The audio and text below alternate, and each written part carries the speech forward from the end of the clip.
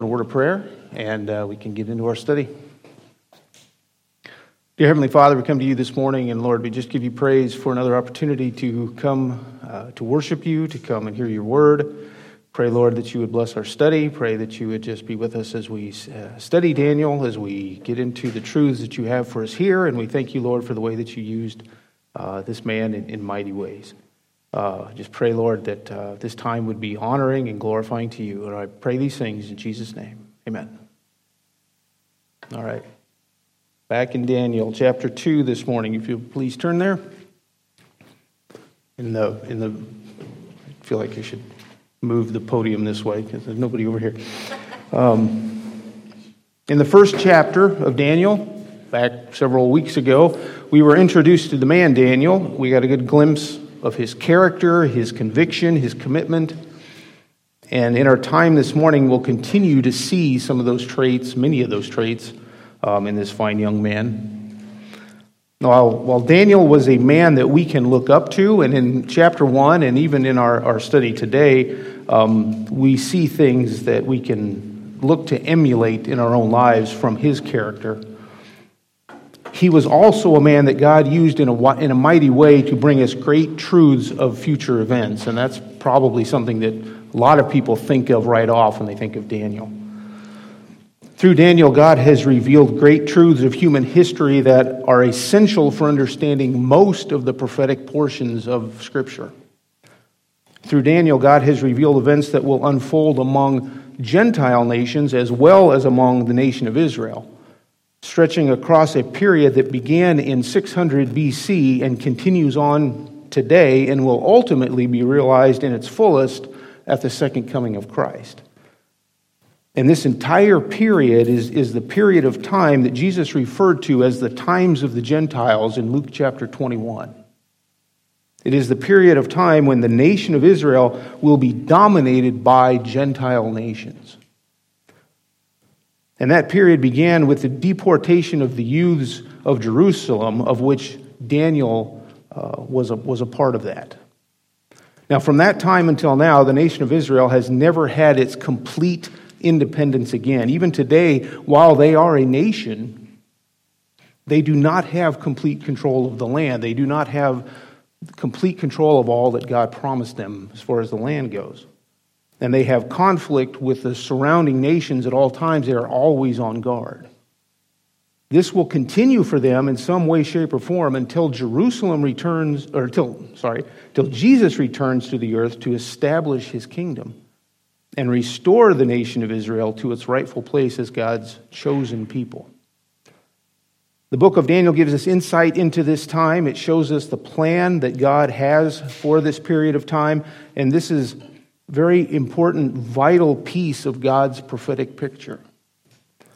The book of Revelation wouldn't be understandable without the revelation given to Daniel. Jesus, when giving further prophecy about the end times in Matthew chapter 24, uses Daniel as his starting point to add more information. The book of Daniel is really essential to understanding the end times and the future course of human history. So here in the second chapter, we will see some of this prophecy unfold, and as Daniel is allowed to give us insight into the truth that God revealed to him. Now, before we get into the text of chapter 2, keep in mind what we saw at the very end of chapter 1. Daniel and his three friends had come out of the king's indoctrination program, brainwashing program, if you will, with flying colors. They had been in a 3-year program studying the Chaldean literature, and through the sovereignty of God, they had risen to the very top of their class. We were told in verse 17 of Daniel chapter 1 that Daniel could even understand visions and dreams, which will turn out to be very important in this chapter. And keep in mind, he wasn't able to do that because he studied the Chaldean literature. That was a gift from God. But look with me at verse 18 of chapter 1 real quick, where it said, "Then at the end of the days which the king had specified for presenting them, the commander of the officials presented them before Nebuchadnezzar.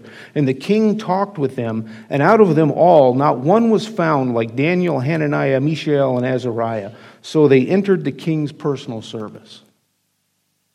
And so here they are, in personal service to the king, put into a prominent position in the nation of Babylon, and their wisdom and their understanding, it said, were 10 times better than the magicians and the conjurers, the other wise men of Babylon. So we have the setup. These are now part of the wise men of Babylon. Daniel and his friends are part of the wise men of Babylon, which is going to play a very key role in the first part here of chapter 2. Now, chapter 2 has 49 verses, and we are not going to get through 49 verses today, but we will get through a large portion of them. What we're going to do today is we're going to spend our time looking at the events that lead up to the details of the king's dream that he'll have, and this will take place really in the first 30 verses, and so we'll have to leave the dream itself for our next study. But look with me starting in verse 1 of Daniel 2. Now, in the second year of the reign of Nebuchadnezzar, Nebuchadnezzar had dreams, and his spirit was troubled, and his sleep left him. Now, the verse starts off with telling us that this is the second year of Nebuchadnezzar's reign. Now, right off the bat, this is something that causes some people some trouble.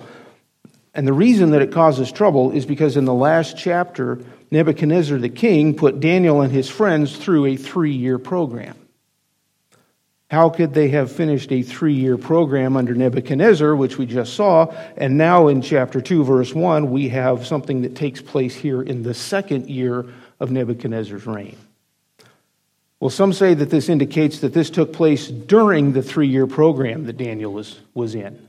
But I don't think that fits well with the details because of the role that Daniel has here.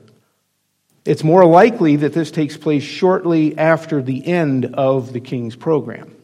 Well, how does that work? If it was a 3-year program, how does this happen in Nebuchadnezzar's second year? Well, there's a couple reasons that it works. First of all, the Babylonians considered the first year of a king's reign as his ascension year. They didn't consider that his first year. They called it the ascension or accession year. So his second year was really 3 years in. If you've ever been to England, I don't know if Europe does this as well, but you know how they number their floors? They have the ground floor, and then the next floor up is the first floor, and then the second floor, which we have first floor, second floor. We do it right. They do it the funny way, right? So anyway, but that's how they kind of did their years of a king's rule. So it was the accession year, first year, second year. Another thing to keep in mind is that Nebuchadnezzar was not king when he took Daniel and his friends captive. He was on his way back to Babylon because his father, Nabopolassar, was dying. So the 3-year program could very well have started prior to him actually taking the throne. Therefore, there's really no problem with saying that these events are taking place after the 3-year program while it's in the second year still of Nebuchadnezzar's reign. So what happens in Nebuchadnezzar's second year? Well, it says Nebuchadnezzar had dreams and his spirit was troubled and his sleep left him. So the king has these dreams, but they weren't just any dreams. These were nightmares, right? These were dreams that were so troubling that he woke up and he couldn't get back to sleep. The word for troubled here is a very strong word. It's a word that means a deep disturbance. He was quite upset about these dreams. And we'll see from his reactions in the coming verses that he's almost in a panic over these dreams. He was very alarmed by what he dreamed. Now, the Chaldeans were big into dreams. Dreams were not taken lightly. They were seen as something that was very significant. And as we'll see, they had a whole group that was devoted to interpreting dreams, right? That was kind of their bread and butter. That's what they did. And they considered themselves to be experts at interpreting dreams. And as I understand it, archaeologists have even found Babylonian dream books where dreams were written down and stored for future reference. And as a way to interpret future dreams, you know, somebody has this dream book, and this was the dream, and this is what happened afterwards. And so they would use these to determine what might happen in the future when somebody has a specific dream. So when the king has a dream that disturbs him, and it disturbs him enough that he wakes up and he cannot go back to sleep, then in this culture, in his mind, it's not time to go get a glass of warm milk and try to get back to sleep. It's time to figure out, what does this dream mean? What's going on here? And so in verse 2, we see what he does next.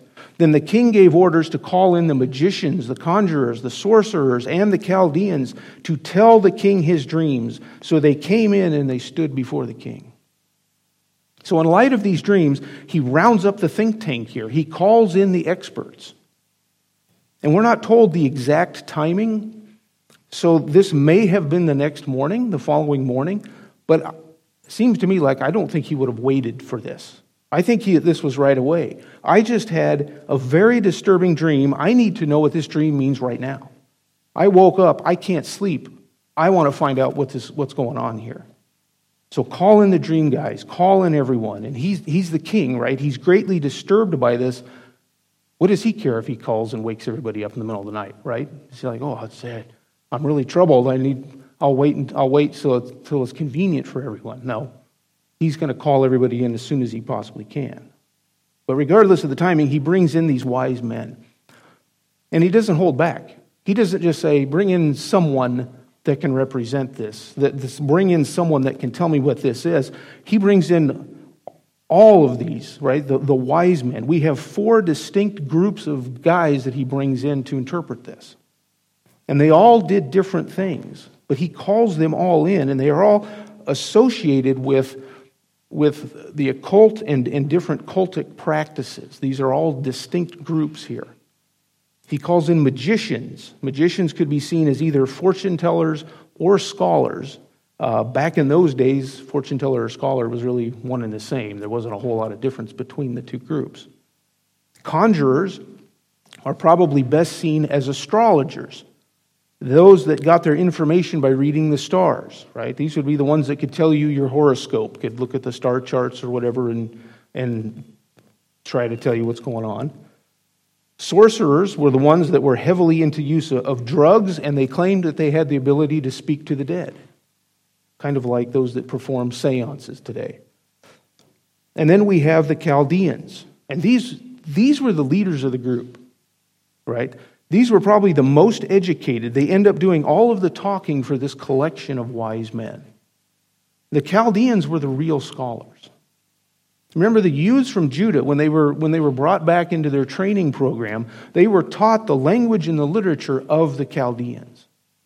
The term Chaldean was a term that came to represent the education system in Babylon. And so they were the wisest of the wise. They were kind of the leaders of the group of wise men. And so now if you put all these together, you have all these groups. You have everyone that represents the wise men of Babylon here. And so Nebuchadnezzar covers all of his bases. He wants this dream figured out, and he wants all hands on deck to be able to figure out what's going on with this dream that I just had.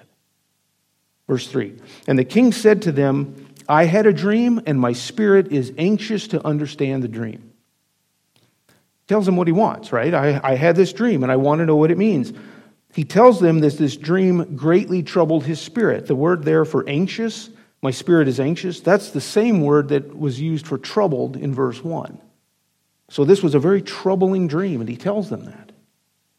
Verse 4, he says, then the Chaldeans spoke to the king in Aramaic. O king, live forever. Tell the dream to your servants, and we will declare the interpretation. Here they are. This is how they earn their keep, right? They're ready for this task, they think. Live forever. That's the standard greeting for a king, right? Long live the king. We've all heard that phrase. They're confident here that they're going to be able to help him out, right? They're standing in front of the king, so they muster up all their pomp and circumstance for this event. They're ready to consult their dream books.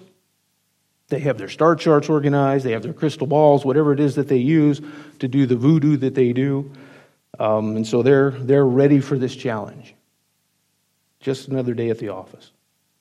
Now, before we get into the account, before we get into what they do and what the response is here, there's an interesting thing that happens beginning with verse 4.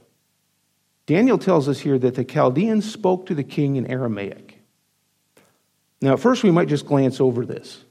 Okay, that's what they say, right? That's how they speak. They just speak in Aramaic and not really give it a second thought. But this here starts a major section of the book of Daniel.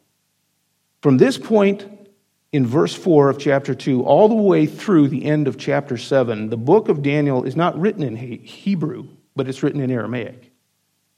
Aramaic was the legal language of the world in this time. It was the language of the courts. It was the educated language, if you will. But more importantly, it was a Gentile language. The significance of this has to do with the contents of what's in chapters 2 through 7.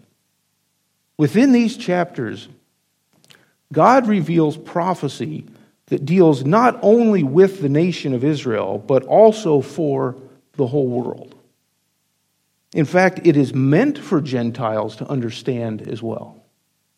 And I would say that's especially true with regards to the church. These are things that we need to understand. Obviously, we need to understand all of Scripture.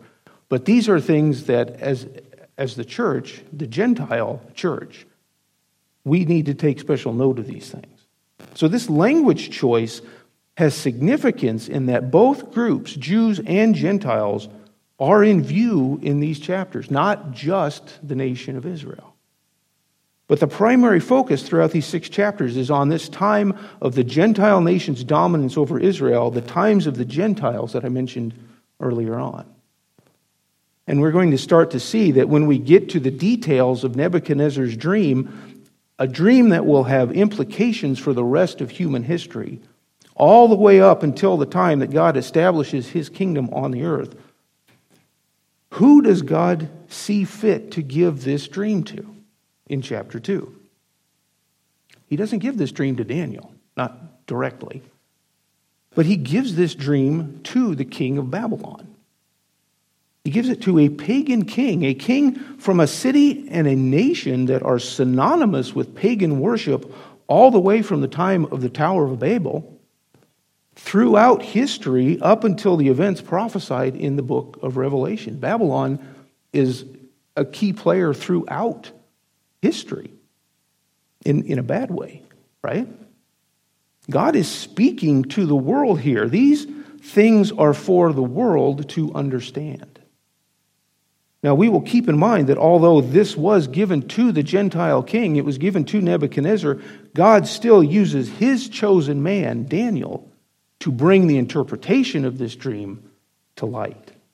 And we see that starting in verse 5, because the wisest men of Babylon aren't going to be able to do what the king of Babylon wants them to do. So it says in verse 5, the king answered and said to the Chaldeans, the command from me is firm. If you do not make known to me the dream and its interpretation, you will be torn limb from limb, and your houses will be made a rubbish heap. But if you declare the dream and its interpretation, you will receive from me gifts and a reward and great honor. Therefore, declare to me the dream and its interpretation. The king says to the Chaldeans right off, the command from me is firm. Now, some translations say something different. The King James, for instance, says, this thing is gone from me. There are 2 possibilities of what this phrase actually means.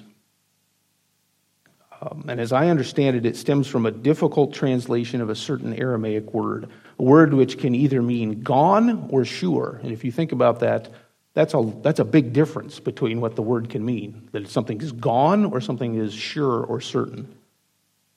Most translations have it as meaning sure here. So like I have New American Standard, it says the command for me is firm. So the idea could be that the king is giving them a command that there's no question about, right? This is his first command to them, or firm command to them. But another view is that the king might have forgotten his own dream, which would show support for the word meaning gone, if it was really the Aramaic word for gone. So there are really pros and cons to both views here. But when it finally comes down to it, it really doesn't matter all that much. The wise men are on the hook for telling the king his dream, whether he remembered it or not. But I lean more towards the view that the king actually forgot what his dream was. And he doesn't have a clear picture of what it is in his mind.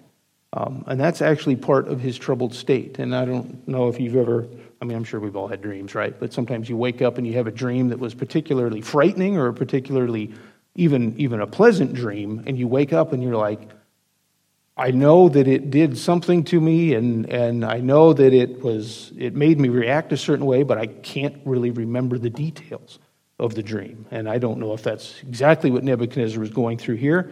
Obviously, this was more of a supernatural type of event that was going on. But he was in this troubled state, and he probably could not remember his dream. And there are a few reasons that I think forgetting the dream actually fits the context better here. The first reason I think it fits the context better is because forgetting such a troubling dream would add to his concern.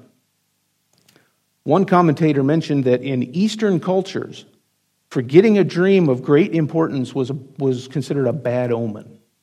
It was a sign that the gods were displeased with you.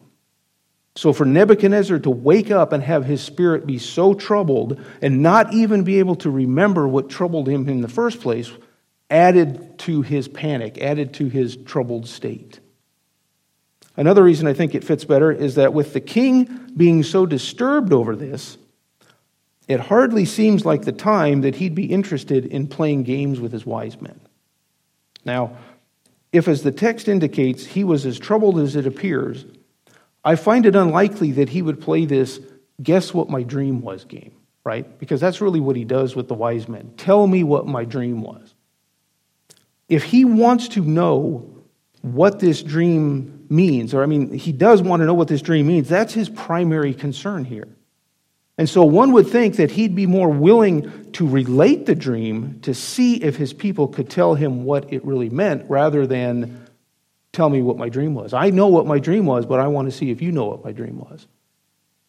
In chapter 4, for instance, when he has his next dream, and he says that dream is alarming him too, he calls in his wise men again, and he immediately relates the dream to them. And at that point in time, he remembers the dream then, and he tells them what the dream was. You think that if he was interested in testing them once, then after their first failure, he'd be even more eager to test them again when it comes to chapter 4. But he doesn't do that. He just wants the dream interpreted. And a third reason I think that it makes sense that the king forgot his dream was because God wants the entire nation of Babylon to understand who is really revealing and interpreting what here. God gave this dream to Nebuchadnezzar in the first place. And so by allowing him to remember just enough of it to make him concerned, this gives God's man Daniel the opportunity to shine here. This gives God the opportunity, or God takes the opportunity, to put Daniel in the forefront here and be the man of the hour. This dream will only be revealed to the one that God wants it revealed to. So the dream and its prophecy is given to the Gentile king, but it is only fully revealed through God's chosen man. And therefore God alone is going to be known to be the revealer of this dream.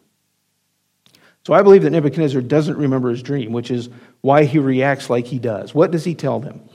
You tell me what my dream was and what it means.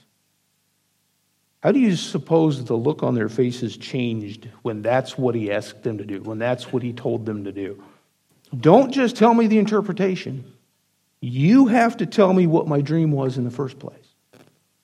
And furthermore, he tells them, if you don't, I'm going to tear you to pieces and turn your homes into a rubbish pile, he says. They're going to be torn limb from limb, and their homes will be turned down and turned into outhouses, which is really what that means.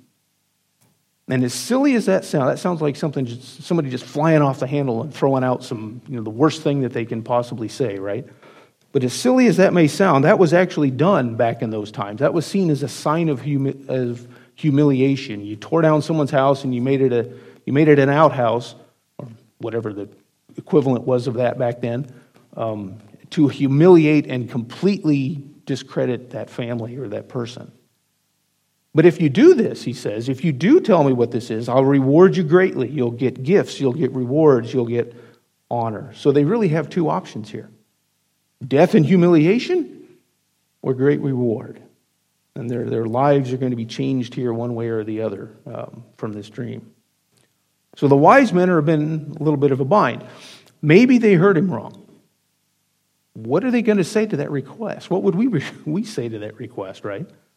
Well, when all else fails, just pretend like you didn't hear it and ask the same question again. Look at verse 7.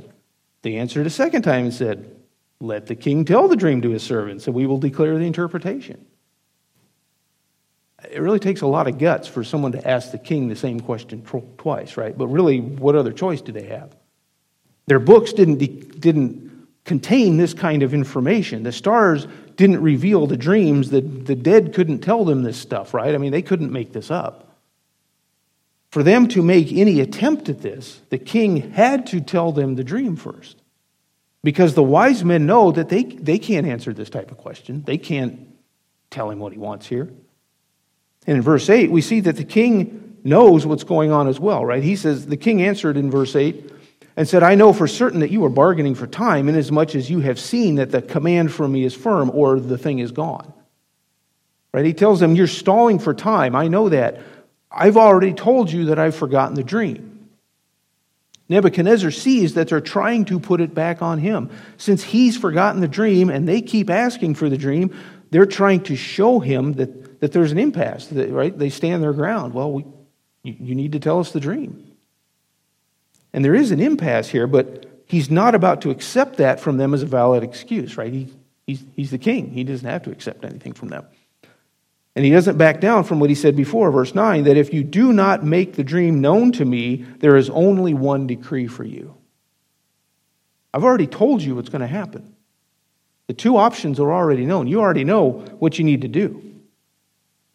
And I think what we're seeing here is that Nebuchadnezzar has doubts about his own system, his own dream interpreters. I don't think he's convinced about this dream stuff at all. And that's basically what he tells them in the next part of verse 9, where he says, for you have agreed together to speak lying and corrupt words before me until the situation is changed.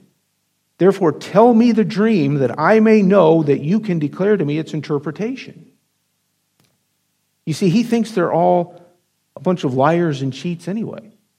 He sees through the facade here. If they aren't corrupt, if they aren't liars, then now is the time for them to prove it, right here and now. Tell me what I'm asking. Tell me what I need to know. So what do you think they're going to do? Verse 10.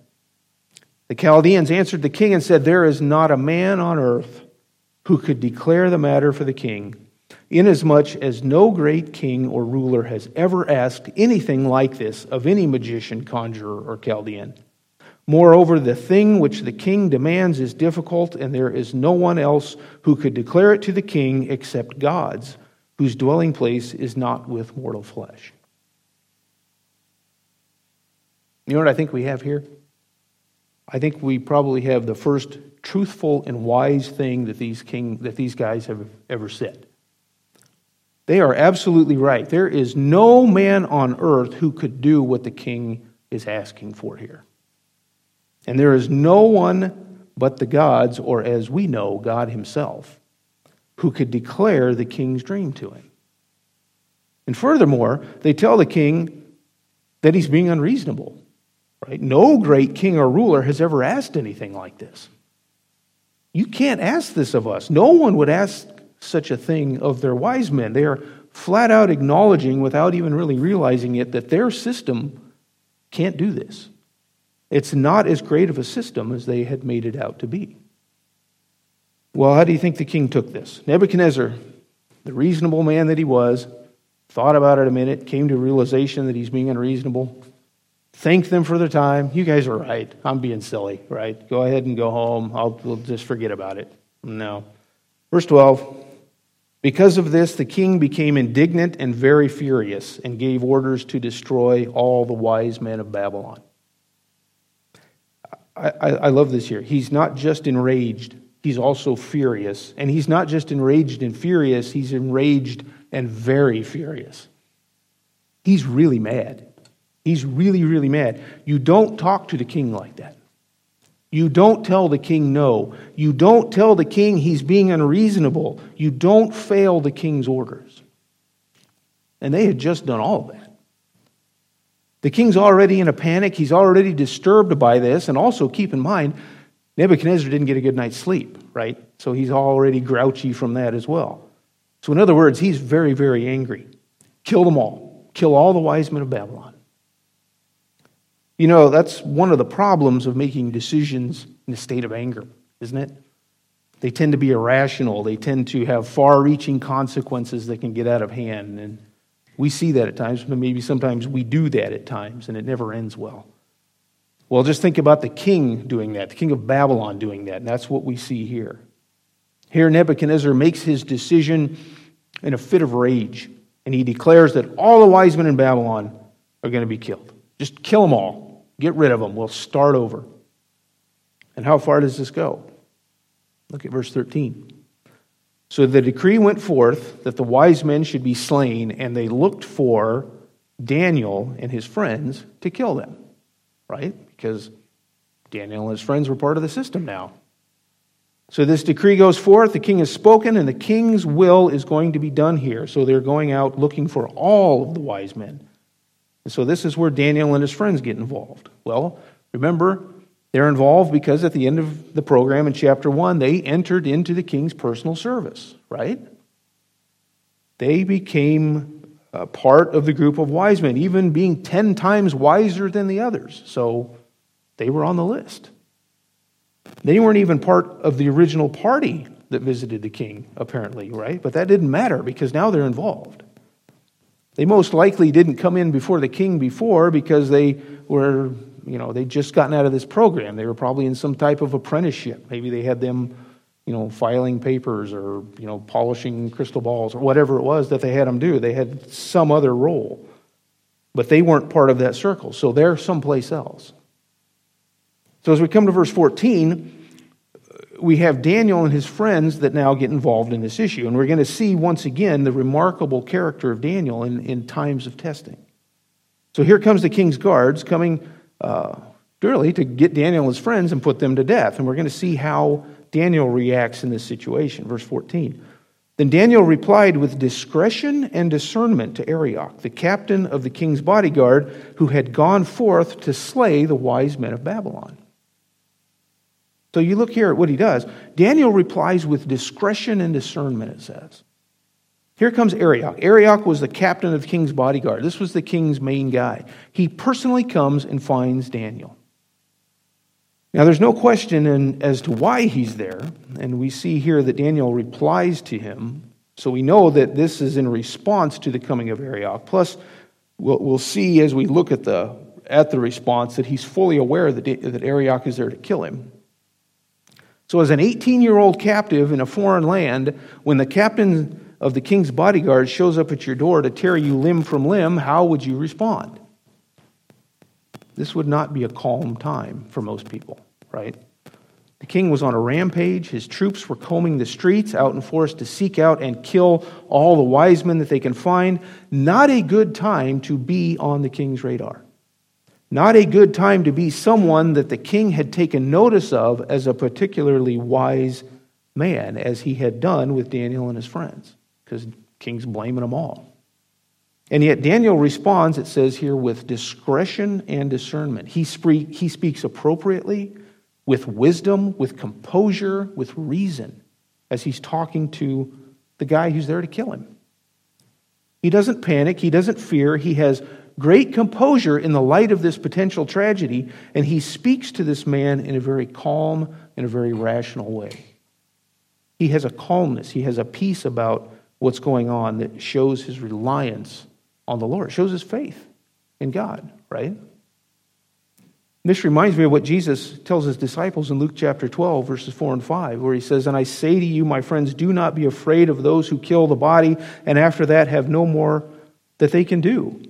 But I will warn you whom to fear. Fear the one who, after he has killed, has authority to cast into hell. Yes, I tell you, fear him." The point that Jesus is making here is that the effect that men can have on us is limited. They can hurt us, they can even kill us. But in the end, as those who have a sure salvation as children of the living God, that's all that they can do.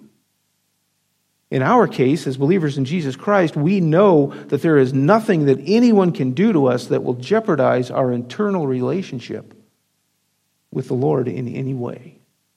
And therefore, what do we have to fear? And that's how we ought to live our lives, with that kind of realization every day. And Daniel had that kind of realization based on God's promises to the nation of Israel. God had promised Israel over and over again, I will not fail you. I will not forsake you. And that's no doubt what Daniel has called to mind here as well. Why would he be concerned about this?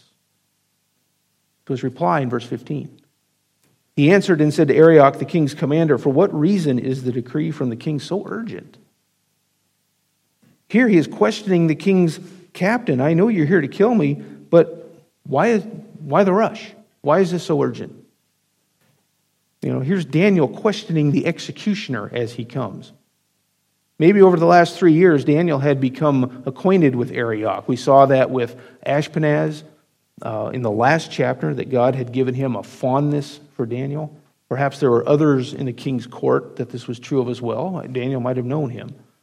But whatever the case, Daniel has the boldness to question Arioch. And what does Arioch do? It says, then Arioch informed Daniel about the matter. He tells him.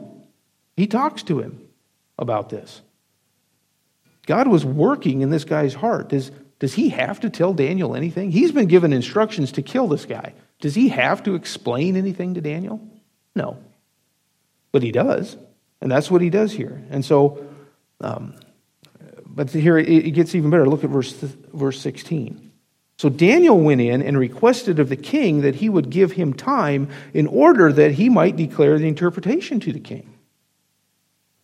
Daniel hears the explanation from the executioner, and his next step is to go in and see the king. He gets an audience with the king of Babylon. Not only does Arioch find favor with him, but he apparently grants him an audience with Nebuchadnezzar.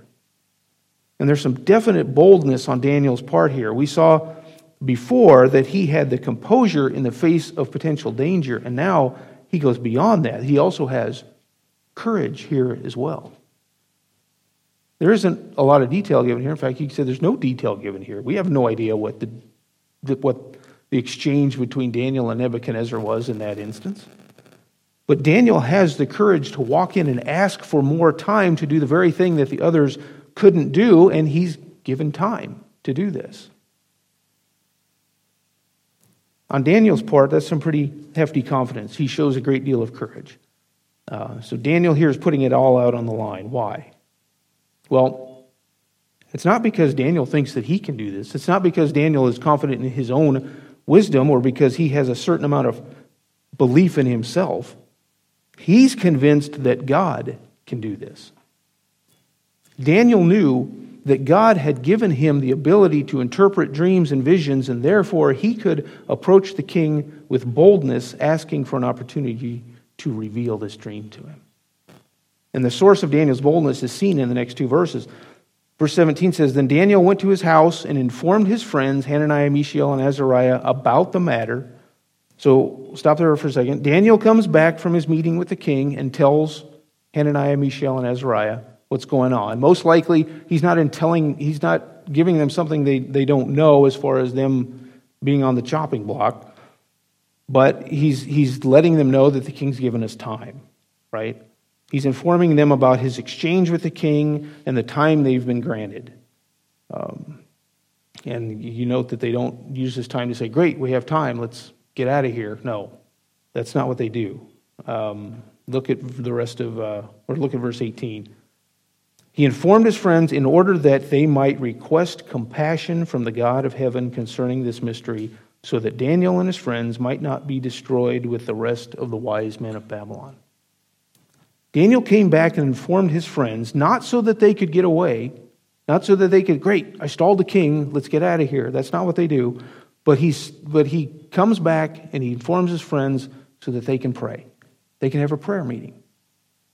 They girded up for battle by getting down on their knees and asked God for wisdom that they needed in this situation. That's the first thing that they do. In fact, that's the only thing that they do.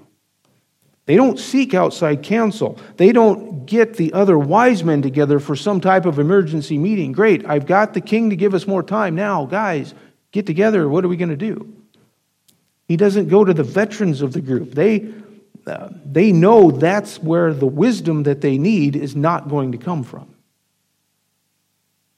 I think this is good for us to see, because I think believers too often have a tendency to think that the Bible is great for learning about God and stuff, but when it comes to quote-unquote real problems, we need real answers.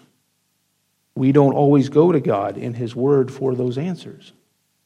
We try to find books, we try to find articles, we try to find websites that have answers to the real world problems. Well, what do Daniel and his friends do here? I mean, they were literally in a life and death situation here. The king of Babylon was looking to destroy them along with all the other wise men. That's a pretty real world situation that they were in. And their first thought is to request compassion from God. Get down and pray about this very real situation. They sought wisdom from God. Seeking out God's wisdom ought to be our first thought in times of crisis and in times of need, not something that we do when all else fails. Well, how did God answer their prayers? Look at the beginning of verse 19. Then the mystery was revealed to Daniel in a night vision. They prayed into the night. The Lord revealed the mystery to Daniel in a night vision, it says. I'm guessing that there was quite a bit of time that they spent praying. They go praying into the night. It didn't come immediately to them, but they spent quite a bit of time, right? They were praying, and finally it's revealed to them in a vision of some sort. Here's the thing that's key.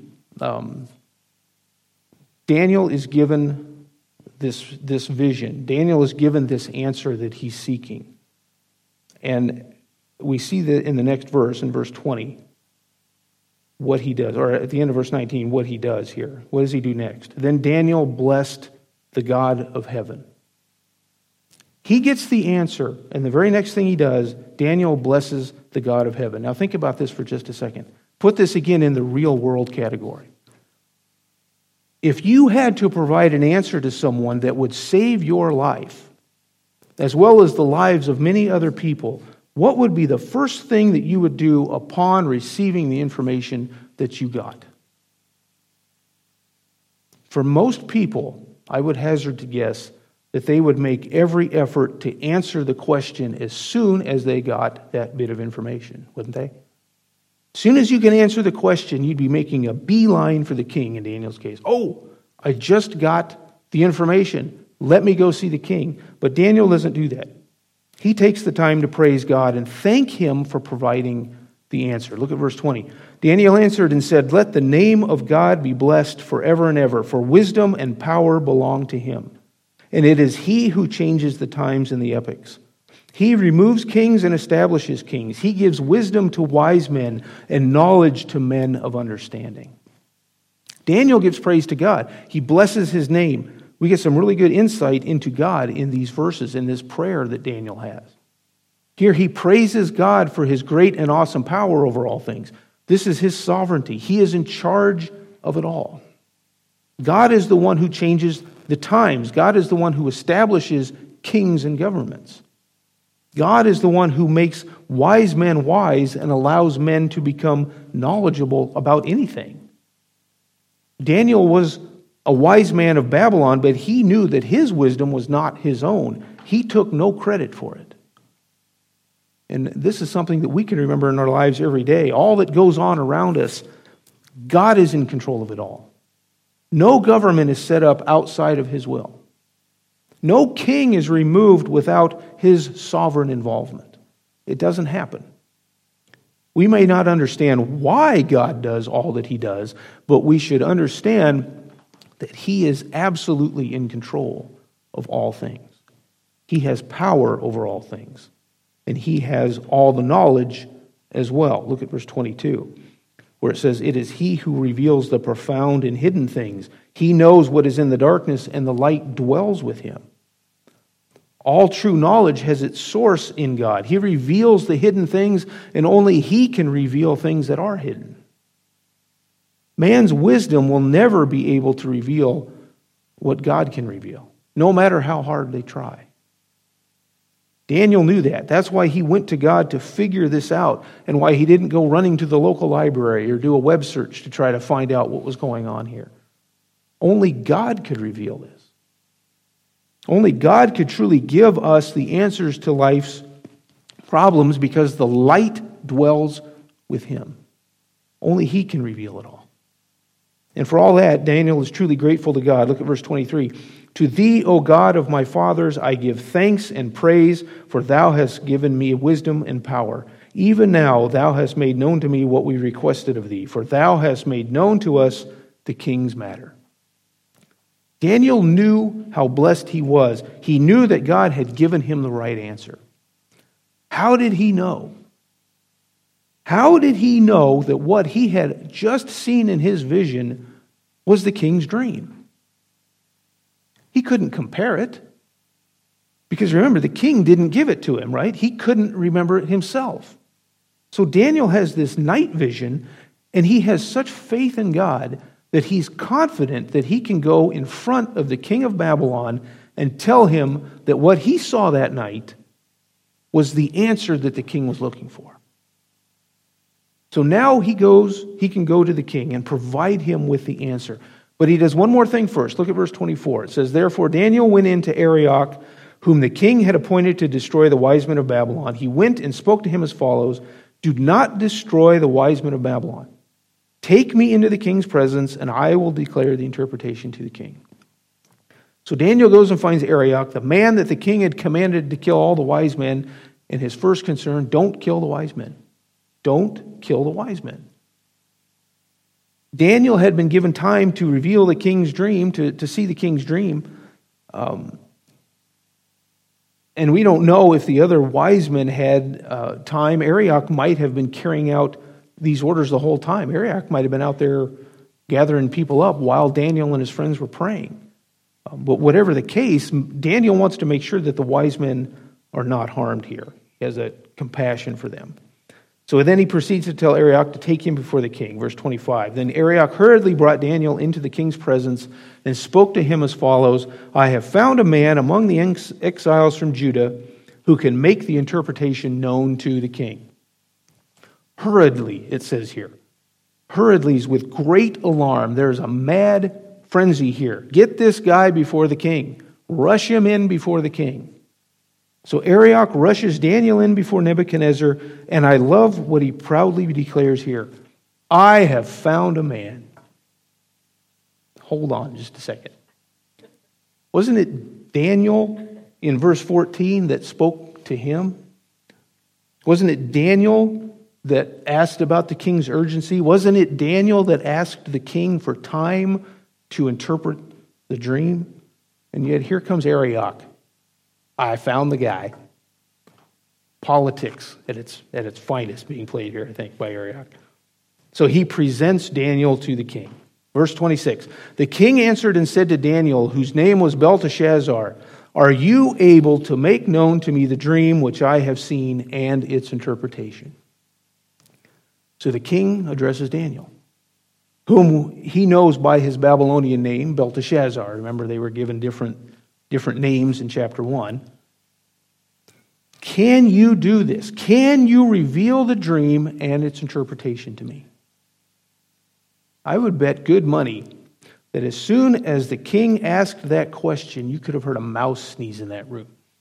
Can you give me my dream? All eyes on Daniel. It's make or break time right here. This kid, 18-year-old kid, comes in before the king, who is already enraged and very furious with the wise men, has ordered them all put to death, houses turned into rubbish heaps and all that. And he is presented as the one who can tell the king what he wants to hear.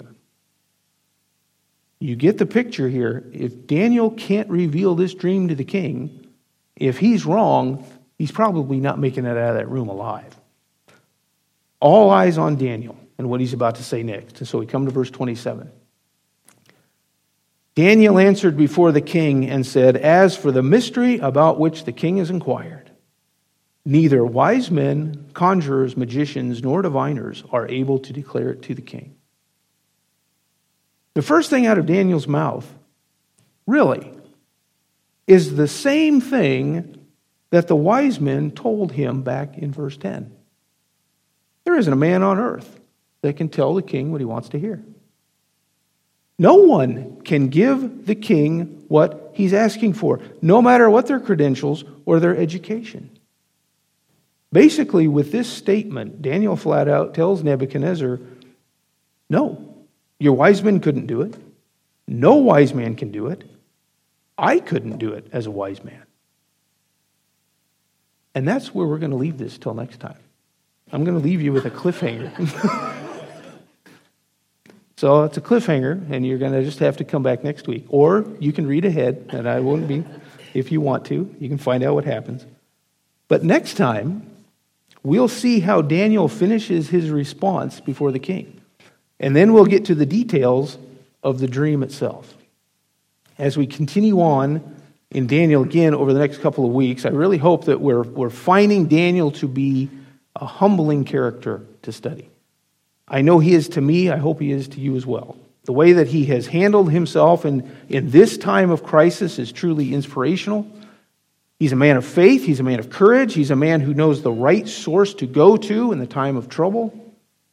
I hope that we can take some of these lessons to heart, following the example of Daniel's life in our own. There's no reason that as believers living today that we can't have the same character, the same commitment, the same conviction, courage, and confidence that Daniel had in his life. Because as believers today, we have the Holy Spirit who indwells us and provides us with the ability to live a life that is honoring to God in all ways. It's for His glory. It's all about Him and living for Him. Let's close in a word of prayer. Dear Heavenly Father, we come to you this morning, and Lord, we just give you praise for Daniel. We thank you, Lord, for the man that you used all those years ago, Lord, in such a mighty way. We thank you, Lord, for the courage that he had and the boldness. We thank you, Lord, for the way that you used him to provide us, to write down this book. And Lord, we just thank you that we're able to study it. We thank you, Lord, for all that you do through your servants. We thank you, Lord, for the way that you use people mightily throughout history, in Scripture, and even the way that you use us today. Pray, Lord, that we would be honoring and glorifying to you, Lord, with the things that we do each and every day to serve you and to, Lord, just worship you. We thank you, Lord, for this time that we have this morning. We thank you for our time of study. We just pray, Lord, that you would be with us in the next hour as well as we hear the word once again, and we pray, Lord, that you would just open our hearts and help us to just be able to take your truth into our lives and just use that and apply that as we leave here today. I pray these things in Jesus' name. Amen.